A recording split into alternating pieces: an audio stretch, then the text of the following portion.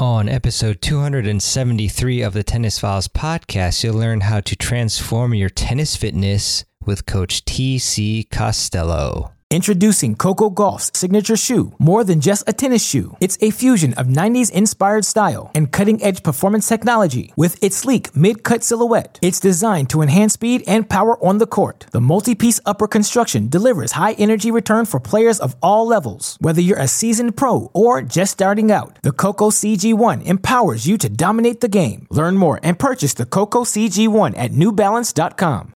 Welcome to the Tennis Files podcast, bringing you advice from the top minds in tennis to help you improve your game. And now, here's your host, Mehrbon Iranshad. Hey there, and welcome to another episode of the Tennis Files podcast. This is Mehrbon Iranshad, your host, and I'm really excited to bring you an interview with Coach TC Costello.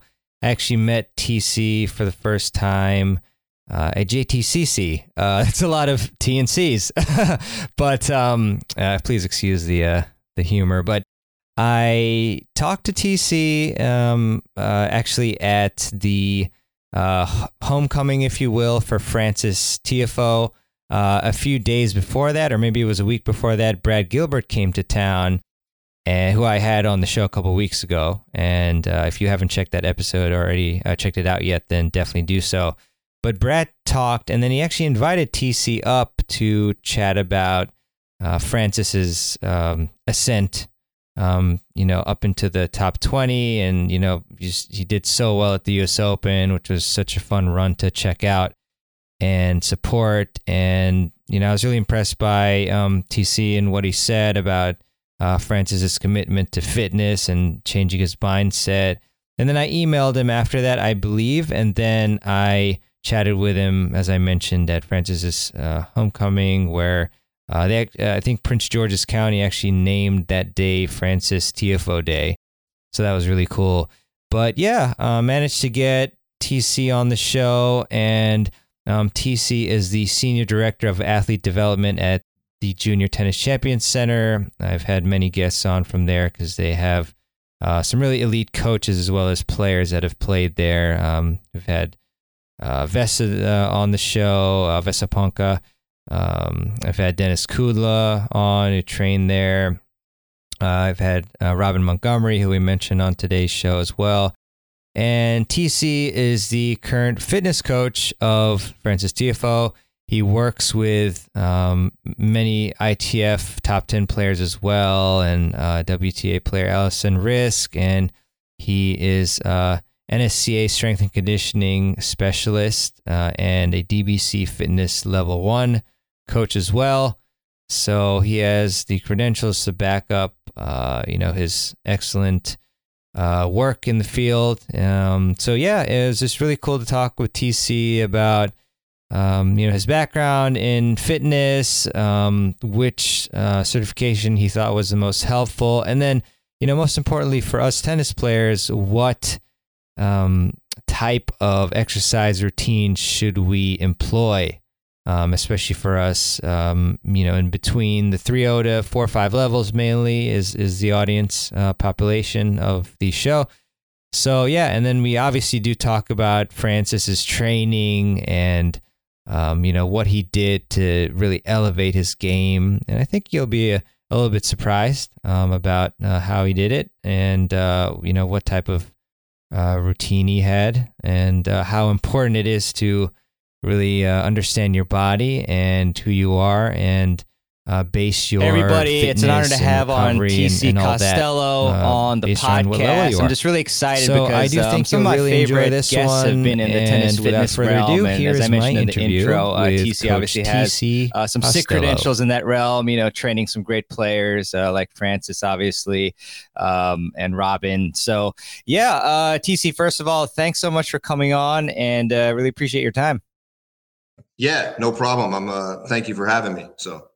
Yeah, of course. So, yeah, I guess we'll just launch into it, man, because I know that you have, a training session on the next hour. So, just want to get a little bit of your background before we ask like the really interesting, tennis specific fitness questions. So, like, how did you get into the world of tennis fitness? That's always interesting to me. So, my story, my dad was a strength and conditioning coach. He was the strength and conditioning coach for the University of Maryland's football team in the 80s. And then he went with the Washington Capitals from about 1988 to 2003.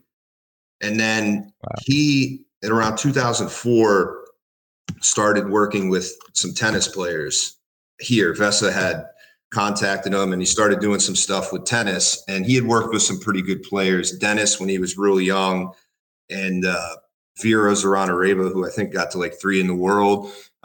So he worked with them and so that's kind of how I got into it. He left tennis and kind of retired. My dad has a background in track. He was coaching track in Maryland, but that's kind of how I got into both. That's how I got into strength and conditioning, was because of my dad. I grew up around it. Didn't really know that's what I wanted to do. But every summer in college, I would end up just working with him. So I was around it. And then, it just happened to be when I got out that Frank Salazar and Vesa reached back out to my dad and asked him to come back. And so he asked me if I would be interested in coming to work with him. And I said, yeah. And then that's how I got into it. And then when my dad retired, I kind of took over. But it's I've been around it. My dad he was one of the first strength coaches in the NHL. And so I grew up around it. And then he happened to work with tennis. And so that's how I just got into it. Yeah, that's really awesome. Like, I didn't realize that your dad was working with all these like professional teams. So really cool. Yeah. He had a huge background in strength. That was, if it wasn't for him, I don't know if I would be, working in this, but yeah, no, definitely. And kudos to him. And is there one particular certification or like training program? I'm just curious, because I've gotten this question from some like aspiring tennis fitness coaches. Like, is there one program out there that like you think really helped to your, enhance your fitness knowledge or tennis specific fitness knowledge, one or the other? Well, I went out and got the NSCA CSCS, which is one of the main certifications for like, college strength and conditioning, professional strength and conditioning. You're going to find everybody has that. So that's a tough one to get. And I had to study, and I worked my way and got that. And that's the main one I have. And then you just tack on with tennis specifically. There's a few out there that I think Mark Kovacs has a certificate. Yeah. ITP. He has a certification. I know I've actually been meaning to get into that, and I just haven't had the time. But I know that one. I mean, he's the best. So that one, if people were looking to really kind of, because if you take the NSCS, you're getting none of it's tailored to tennis. It's all just strength and conditioning, and for every sport. And it's not. If you're looking for one centered towards tennis, that one would be perfect because. And then he's got a book as well. I think it's called the Net. I don't know what it's called exactly, but that book, when I first started with tennis, that book was huge to me because it kind of laid out the how long the points are, the different surfaces, the stuff that people don't really look into. That when they just hear tennis, they don't really take into consideration, the different surfaces, how long each point is, how long the breaks are. And that book did a real good job explaining all that. So that's important to. So if I were to recommend one specifically towards tennis, I'd recommend that, and then just reading those books as well. But the NSCA, if you want to get into strength and conditioning, usually you're going to have to have that certification. Most every, high-level strength coach has that. Mm-hmm. Yeah, definitely. I've seen a lot of them. The good ones have that as well. And I think the book, which I also have and forgot the name, but I just Googled it on my computer, is Complete Conditioning for Tennis. Yeah, that might be the one you're talking about. That's it. And there's another one that I believe it's by him. It's the same thing, but it's a tennis anatomy book. It's another good one. Oh yeah, it's another good one because it lays out what muscles are used the most. And it's tailored specifically towards tennis. It's very unique. You don't get that a lot. Yeah, true. Yeah, I need to get that one, but we'll definitely link those books in the show notes page. And yeah, for those on audio, I held up my shirt because I'm wearing an ITPA shirt. But yeah, I actually I got the TPT like level 1 cert a while ago, but it was really cool. Like, it definitely helped me to enhance my knowledge as well. Yeah. So I guess as far as tennis fitness principles for adult players, we'll try to like adapt it to, most of the audiences I was telling you before we started recording are like, between like maybe 3-0 to like 4-5, some 5-0s and whatnot, some 2-5s. Like, what are like the 1 or 2 most important tennis fitness principles that tennis players in that range need to keep in mind or follow? Well, I would recommend. See, I don't work with a whole lot of adults. In my time working with adults, and it took me a while to kind of, because I'm a big, I'm the higher levels movement is so important. And then when you start working with adults, you realize that you're going to have a high injury background and you're going to have so many limitations as to what you can do. And the adults that I have worked with, I run into that. It took me a while to kind of get used to that, okay, this drill doesn't really work because these older, if they're older, if they've had injuries, they can't move as well. So I would recommend, and it's just a general strength program. Just honestly, just getting in the gym and being consistent with your strength training will help. I don't think with the older population, it's beneficial to get real specific into tennis and do all these drills, these cone drills going out wide, because it's just not realistic. And especially if you get, there's some people that only play doubles, and there's some people that, especially when you get into an older population, they like to play doubles. They play on clay. So there's not really a lot of movement to begin with. So just keeping them healthy would be the main thing. And that is just honestly getting in and getting with a trainer and making sure you're doing the exercises the right way, making sure you're squatting the right way, lunging the right way, keeping the core strong. I just getting on a general strength program and doing it, making sure you're doing that correctly, especially when you're a little bit older. The technique, there's so many limitations, whether you got a hip problem. So I would, if you don't know, if you don't have a big background with training, I would recommend definitely, at least in the beginning, working with a trainer just to make sure you have the technique right, because you don't want to go in there and you end up doing more harm than good. So. Yeah, that makes a lot of sense, TC, because I mean, obviously a lot of adults like don't even really, lift weights or, do have a strength and conditioning program at all. So I guess, maybe the prioritization for them is just the injury prevention and to stay strong. The more, I don't want to say generic, but more, like just basic strength and conditioning exercises done well are going to benefit them more than, doing fancy drills with cones and movement. Because if their movement's not, maybe you got to look at it kind of individually. Obviously, some adults, maybe they do want to do that and they're great movers, and then you can do a little bit more with them. But I think as people get older, just being on a strength and conditioning plan consistently, and nothing, I'm not going to get into specific exercise or anything, but just doing that, squats, lunges, whatever it is that you can do to keep strong and core, upper body, keeping the shoulder healthy, all that. So, yeah, that makes sense. So I guess if you were to design like an ideal, and it's there's a lot of factors, like, because I know like, depends how many days per week you can work out and things like that. So maybe I'll give you a hypothetical and then you can tell me what you think. So let's say this player has maybe 3 days a week that they can work out maybe like 30 to 40 minutes.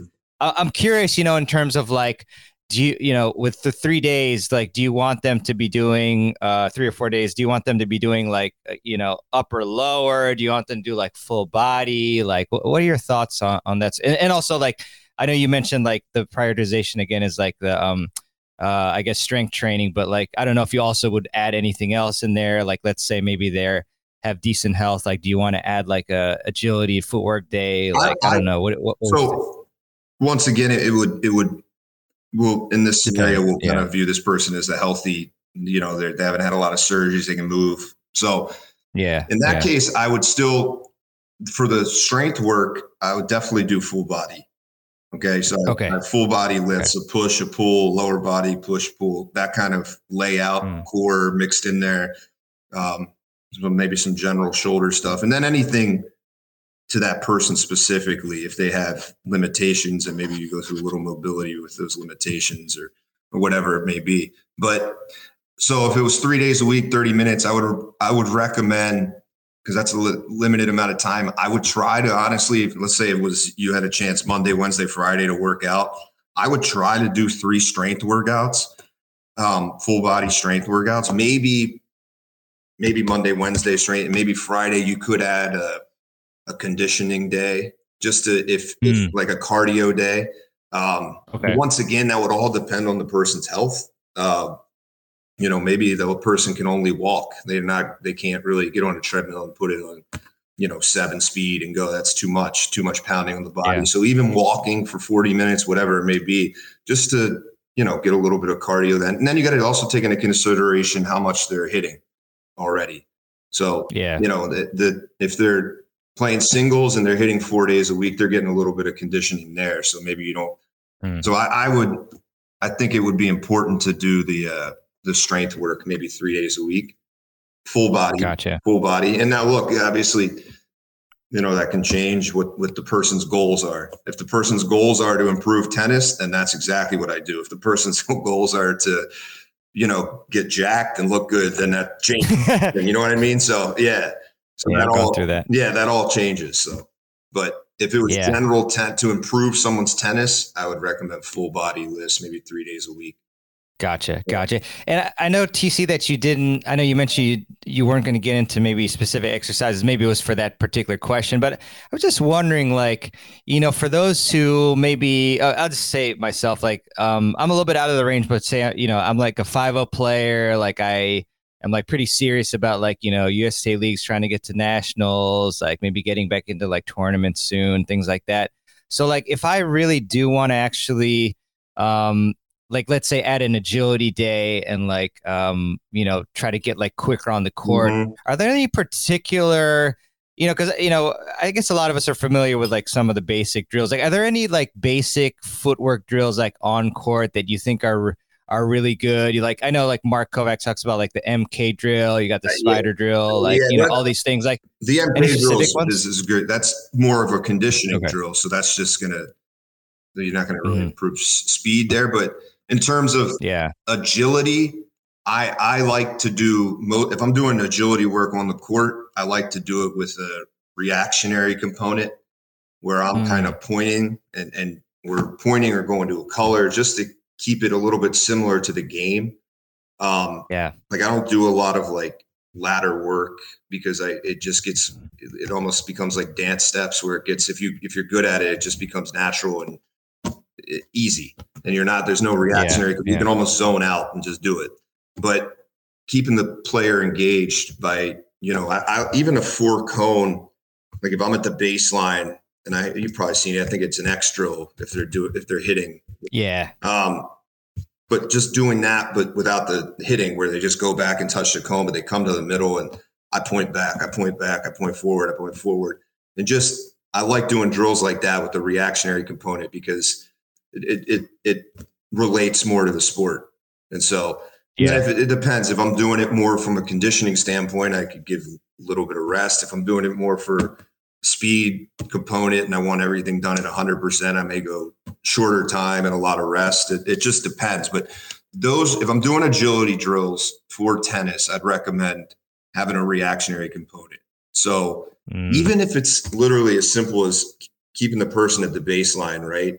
And they're doing, let's say they're just keeping their feet active on the baseline. You point out wide forehand, and they go out, hit a wide forehand, come back, short forehand, wide back, short forehand, back. It's nothing crazy, but that way it's keeping their feet active and it's going to relate more to the sport. So, because there's no, you can get real, I don't know if there's a magic drill that could make you quicker on the court because it's such a combination of things. And a lot of it some people are always going to be faster than other people. That's just genetic. But then a lot of the way you build it, your speed and your strength is in the gym too. So yeah, no, 100%. Yeah, I love that reactionary drill tip, because like obviously like in tennis, like you're reacting like the person like where they're hitting the ball. Right. So that's what you'd want to do instead of just sprinting back and forth. And then I'd recommend just like simple is better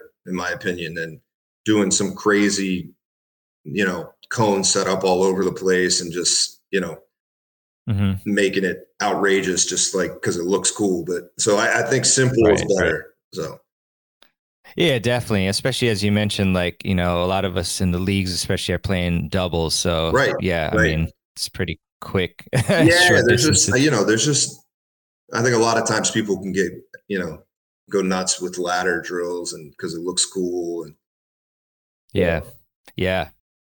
How would you make a lot of us will train by ourselves and whatnot, just go to the court. Like, is there any way to like make it reactionary like on our own? It's funny because you made me think of like when I was in law school and I actually stopped playing tennis and went through the meathead phase that we talked about. I went on the heavy bag sometimes and like I had this like Bas Rutten tape. It was like an MMA fighter, former one. And like he would just shout out like random combinations. And I just like do it. So. I've never heard of that. That's actually pretty cool. Yeah, because I was it was cool. Thinking off the top of my head to your question, would there be a way to do it on your own? Oh, that'd be tough. Yeah. I mean, I don't know. I've never even really thought of doing it on your own. I've always, if I do agility work, I'm doing it with the athlete. I wouldn't have them do it on their own. If maybe grab a partner. If that was the case, it would become more of like figure eights or something like that, where they don't need a reactionary component, just more basic agility drills. But I like to do the reactionary stuff. There's probably, so like I know they have the lights that can react. Oh yeah. I've seen that at Raises place. That's not probably realistic for most people. So, I mean, I guess technically you could do something where if you set up it like that, that's like really smart. The tape was very smart. Like if you just recorded yourself going like short forehand, like short back, and just kind of could go back based on that, it wouldn't be much different. So that would work. Yeah. I've never thought of There you go. I've never thought of Yeah. Maybe I'll use that now. Yeah. See, this is what happens when we brainstorm, man. Right. Yeah, just like, record it and you won't remember it. And then you just play it. You could easily do that. That would work. Yeah. Yeah. Nice. Love that. Introducing Coco Gauff's signature shoe. More than just a tennis shoe, it's a fusion of 90s inspired style and cutting-edge performance technology. With its sleek mid-cut silhouette, it's designed to enhance speed and power on the court. The multi-piece upper construction delivers high-energy return for players of all levels. Whether you're a seasoned pro or just starting out, the Coco CG1 empowers you to dominate the game. Learn more and purchase the Coco CG1 at newbalance.com. Mom deserves the best, and there's no better place to shop for Mother's Day than Whole Foods Market. They're your destination for unbeatable savings, from premium gifts to show-stopping flowers and irresistible desserts. Start by saving 33% with Prime on all body care and candles. Then get a 15-stem bunch of tulips for just $9.99 each with Prime. Round out Mom's menu with festive rosé, irresistible berry chantilly cake, and more special treats. Come celebrate Mother's Day at Whole Foods Market. And then kind of on the opposite end of like a previous question, what are maybe the top couple biggest fitness mistakes that we're making? And it's a broad question. So yeah, I mean, it could be about like any component of fitness, really. For the general public, I think, and as for maybe more your listeners for, more record, whatever level that you said, but yeah, I think they don't do enough stuff in the gym. I think sometimes people kind of shy away from strength and conditioning work. I think it's really important to keep that up as you get older. I think I think people for some reason get away from when they get older, maybe, squatting or maybe doing deadlifts, or if you have good technique and you can do it, you've got to keep doing those exercises, and you can vary it to make it easier. Like, maybe deadlifting, as you get older, it's maybe not the best thing to do if you're not used to it. You don't have great technique, but then there's no reason you can't do it like a trap bar deadlift. That's a little bit easier, and it's going to keep you in that. So I think people get away from that. And then going back, I think people get a little bit ridiculous with agility drills. Just, making it social media, making it over the top fancy and stuff. And when you could make it so much simpler. And then I think, and then once again, getting too crazy in the gym, doing, whether it's box jump stuff that looks good, but maybe just isn't really beneficial for someone that could just be doing basic strength exercises really well and getting the same result. So I think that's a mistake people make. It's kind of the opposite. They get away from strength training because they think, it's not good for me. I don't have the technique, whatever it is. And on the other side, maybe they get too out of control with wanting it to look cool. So they start doing box jumps and they're landing with terrible technique. If you have bad technique on all that stuff and you're not doing it for a purpose, you're not doing anything. So, I think that those are mistakes people make. And then, like I said, on court, just keep it basic, keep it simple, and make sure it's going to have a carryover to the court. If you're doing ladder work, at least be able to explain why you're doing ladder work. Is it to get your feet warmed up? Is it I want to improve my tennis? Well, how's that going to improve your tennis? So just knowing the why behind everything that you're doing.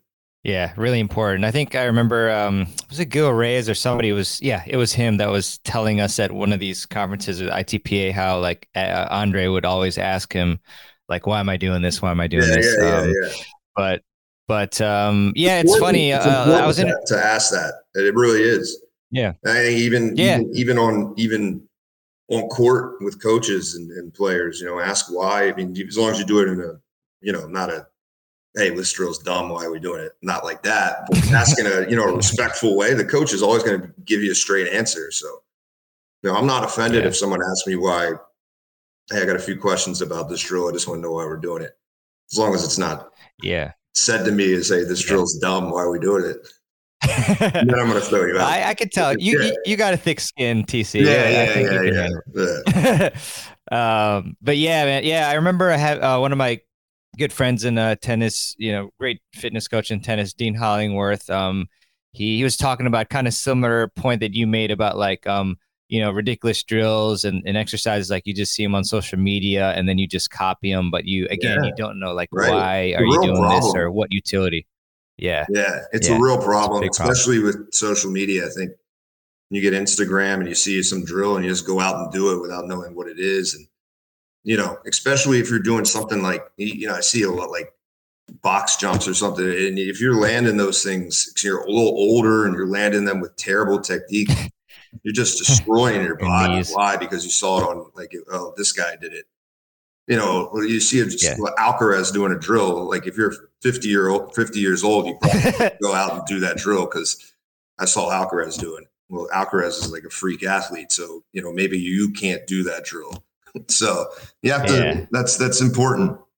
Exactly. Yeah, progressions. Very that's why it is. It is important. I think, especially if you're a little bit older and you don't have a big background in strength and conditioning. If you played tennis in college, you're going to know enough to probably not need a trainer. If your technique is good, if you know what you're doing, and you paid attention in college when you were in the gym, and you'll probably be fine. But if you have no training background, I would, at least in the beginning, 100% start with a trainer just to make sure your technique is good. I mean, you go to a gym, you'll see people with horrific technique, and it just, it's like, oh man, this person's just asking to get hurt. So the old bicep curls in the squat rack. Yeah, right. They're just doing deadlift, and their back is just flexed forward. You're just going, oh man. It's not great to watch. No. So obviously you've done so much great work, and it was really cool to meet you. Like when Brad came into town, and you gave a really cool a few minutes to talk about Francis during that time, and then I talked to you I think a few days after at Francis's like coming back day from US Open sort of thing, which was really cool. And they I think they named it, that day Francis Tiafoe Day in PG County, which was sick. Right. But I think I was you're talking about like Francis and how like he committed himself for like 30 straight days to to fitness like every single morning. So I was really curious to kind of get into that, I guess what was the cause of that, and then whatever details you can give us, I'm really curious as to like what types of things he was doing. That was in February. He went, he had some injuries at the end of last year. He played Vienna. He got to the finals. He played Paris, and then he had some what he thought was elbow injury. And so it couldn't really serve, wasn't feeling great. And so he decided he spent his off season mainly doing just rehab on his elbow, and made a big mistake of not doing enough conditioning work. He was seeing a specialist in Florida, and kind of he would probably tell you he got a little lazy in his off season. So then he went to Australia, and he was a little bit out of shape, to be completely honest with you. And so he came back, didn't have a great Australia, was still having the pain in the shoulder and the elbow. Mentally wasn't great. And then so he decided in February he wasn't going to play at all. And he was just going to get himself in the best shape he could get, and then at the same time get himself healthy. So what he would do is for a month, well, first of all, he just changed his mindset. Right? He focused a little more. He went and saw a nutritionist, changed his diet a little bit, which was huge, which was a big commitment for him because that's not something he had done in the past. Then, he would come see me in the morning, and then he would go over to MedStar in the afternoon in DC and see Lance Kelly, who's one of their top trainers. And he would focus on the shoulder and the elbow. And that was what it ended up being, was more just weakness in the shoulder and his basically his whole shoulder, all the rotator cuff muscles he was just weak, and he hadn't trained consistently enough to kind of get it where it needs to be. And he would tell you, he was just, he didn't have the best mindset on the road. He wasn't training consistently. And so he spent that month doing that 5 days a week for about 4 weeks straight. And then we went into Indian Wells. Then he also made a decision. That was when he decided he wanted to bring me for 15 weeks on the road just to kind of stick with it. Wow. So he made a big commitment. It was a change in what he had done in the past. And he knew, I think, he wasn't consistent enough with his training. He would work with me and then go on the road, and I would send him stuff, but it becomes on you now. And maybe he wasn't, he wasn't fully invested when he was doing those workouts on his own. And so, when I was with him on the road, it makes it a lot easier. I can keep an eye on him, make sure the technique is well, push him a little bit more. So he went into Indian Wells, played decent, had to play decent at Miami. And then, I think he noticed the big difference. All of a sudden, he was hitting the ball harder with the shoulder being healthy. And that credit mainly goes to Lance, but he was keeping the shoulder healthy. And then he was able to, he noticed the difference. He noticed the difference in his movement. I just talked to him last night. He just said his movement is so, he feels like he's moving so well right now. And that's just a credit to him for, it all came, I gave him the stuff, I guided him, but it was him working hard and making the investment that he was going to be engaged in everything he did. And no longer, this is it. The days of me messing around are over, And so that was kind of what did it. That month was big. I think month was big for him because it just kind of gave him a little confidence that, all right, I can lock in and really get after it and get this done. And I think it gave him a lot of confidence. It felt like he was in the best shape he's been in a while. And you could see it carried on. It took him a little while to get going. He made some changes to his game. And I didn't have anything to do with that, obviously. But Wayne made some changes to his game that took a little while to click. And when it clicked, I think, you saw the results Wimbledon and then kind of since Wimbledon. Yeah. US Open, Japan, he just got to the finals, right. Like super tight. Right. One. Yeah. So with Fritz. So yeah, it's amazing. So, sometimes like we try to change our mindset with something, but like we just go back into like the old sort of what we were doing before. So like, what was it? Do you think it was like you going on the road with him for, was it 15 weeks that did it? Or like, was it something else? Because surely, like he wouldn't like feel like doing it, like, especially in the first few weeks. I'm sure there were days where he didn't want to. Well, I think it, in the beginning of that month, getting him to lock in and get it, there was a lot of tough workouts that he kind of had to grind his way through, and he wasn't enjoying it. But when you put in the work and you feel like you're in the best shape of your life, the confidence just goes up through the roof. So I think knowing, being on the road, obviously helping him being more consistent and give him the workouts, it helps. But I think just knowing that he was just confident. He was just confident that I know I've worked. So I know I've worked harder or just as hard as the guy on the other side of the net. So I think it just gave him a lot of confidence. And then you see and also look, a lot of it depends on the results.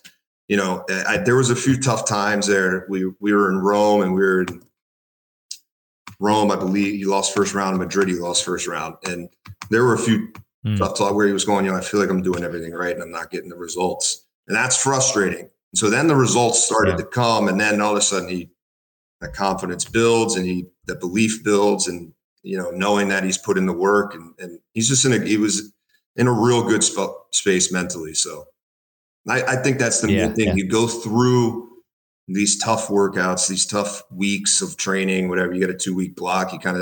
There's certain workouts that I'll do where kind of take him to the edge. He doesn't like to run. So, if we go to the track and put him through a tough work, that gives you confidence.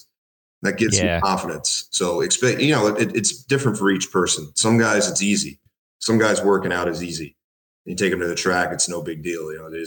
For him, it's tough. And so when he goes through that stuff, it does give him confidence. Yeah, definitely. No, big credit to you and the team on that.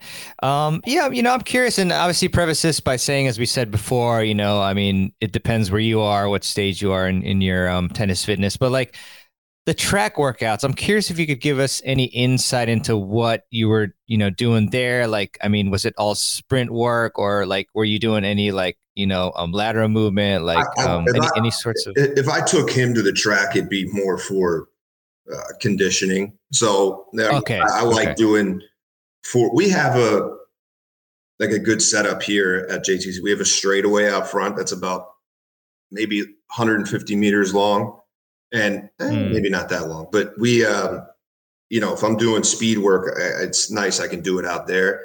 And so when I go to the track, it's more of a conditioning where I like to do 400s with him.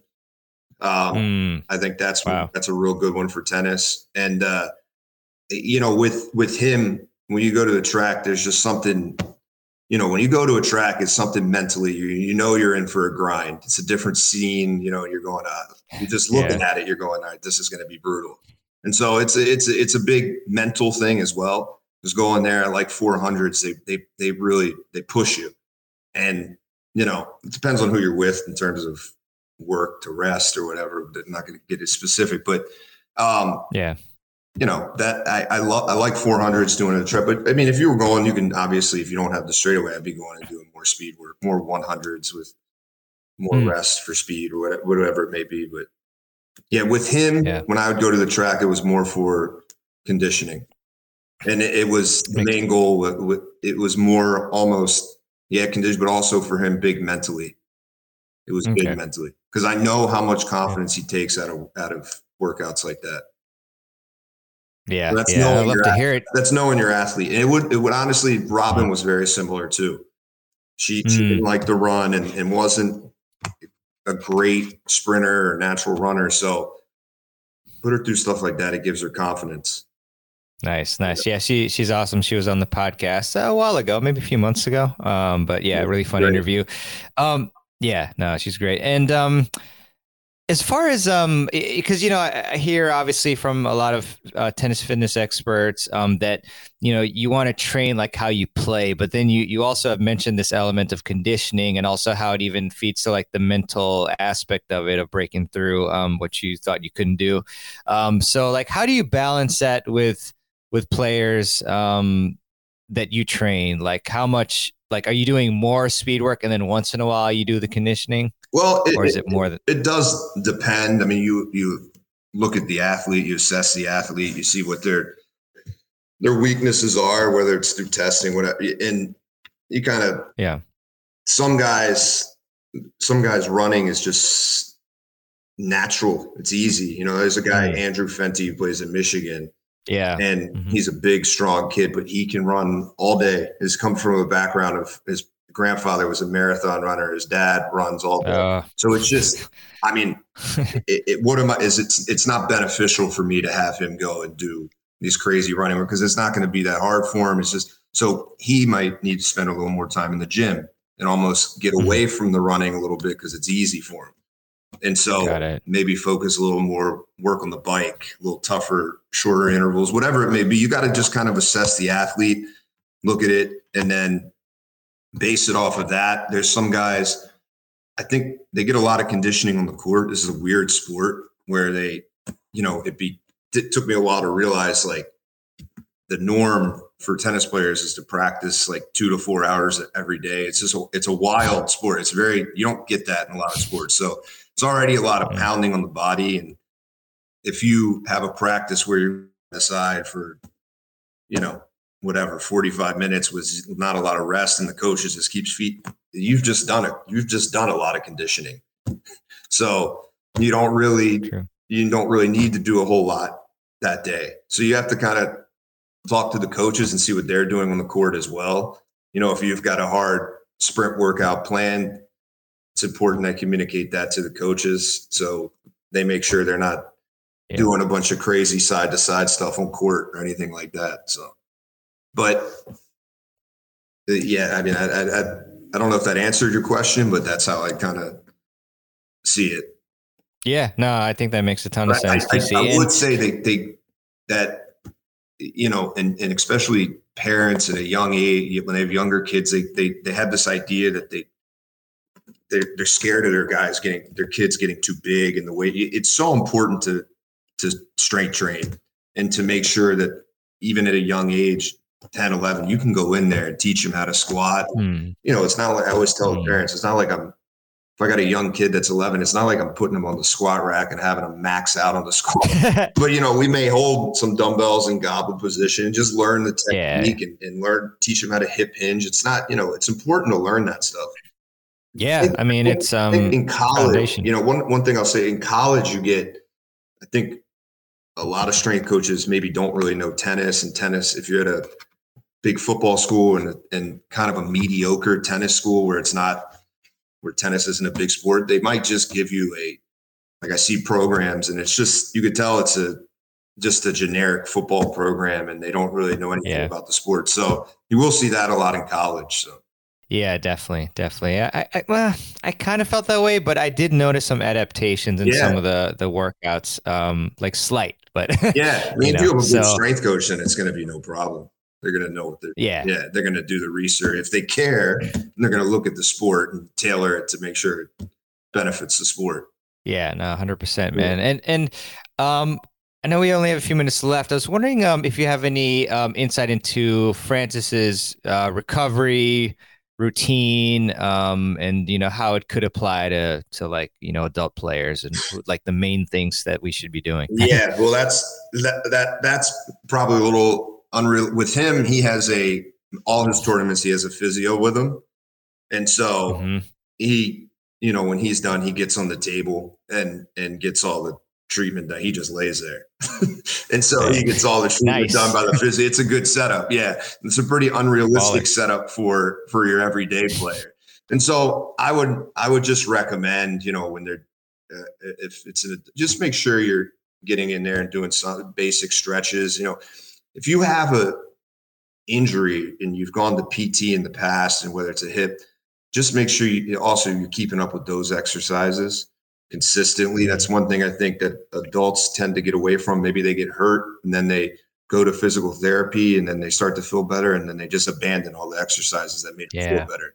So, if you have those rehab exercises, maybe you do those after you hit. You go in there, you spend a little bit of time doing mobility, stretching, cooling down. Then you focus maybe on, if you had a shoulder injury, making sure you're doing those rehab work that they get. Just doing that, just getting in there, not just going straight from the court to your car and going home, just trying to get a few minutes of time to bike and then maybe just stretch a little bit. It's not realistic. Like I said, France is a physio with him. I think it's wouldn't be comparable at all. Just because he's able to just go literally when his match is over, it just goes on the table and then it's up to them. Yeah. It's our job to make sure. Yeah. Yeah, I'm sure we have a few billionaires listening to this podcast. Yeah. You can do that. Yeah. Do that. Yeah, definitely, man. Are there any places that you'd like people to check out to follow what you're doing, any socials, website, anything like that? I put a lot of stuff just on my personal Instagram, which is T Costello 19. You can shoot me a follow, and I got some stuff up there with Francis, and then obviously just look, if you got a kid that is. JTCC is a great program and some great coaches and some great players that have come out of here and of all levels. So, just check out, JTCC and if you got a kid that's interested in getting in tennis, no matter what level, or if you're an adult looking to play, the club side is bumping pretty good here right now. So that's it. Yeah, definitely. The best training center around, man, for sure. I appreciate love that. Playing there. Oh yeah, no, definitely, hands down.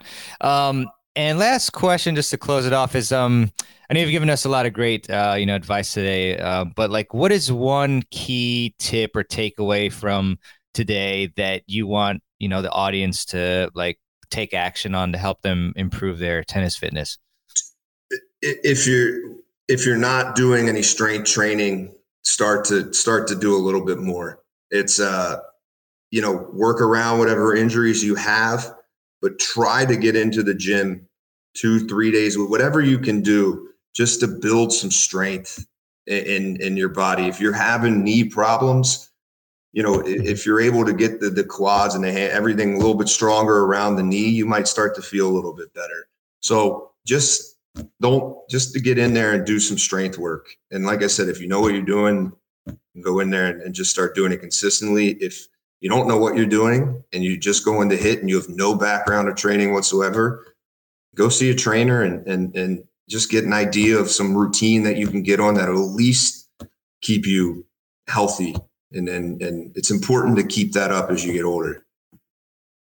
Yeah, 100%, man. I mean, strength is the foundation of, power, speed, all that stuff, and it'll keep you healthy. So great stuff, TC. Well, thanks a lot for coming on to the podcast. Looking forward to seeing you. Yeah, of course. Anytime. Hope to connect again soon, and all the best. And yeah, thanks a lot, man. Awesome. Thank you. Thanks.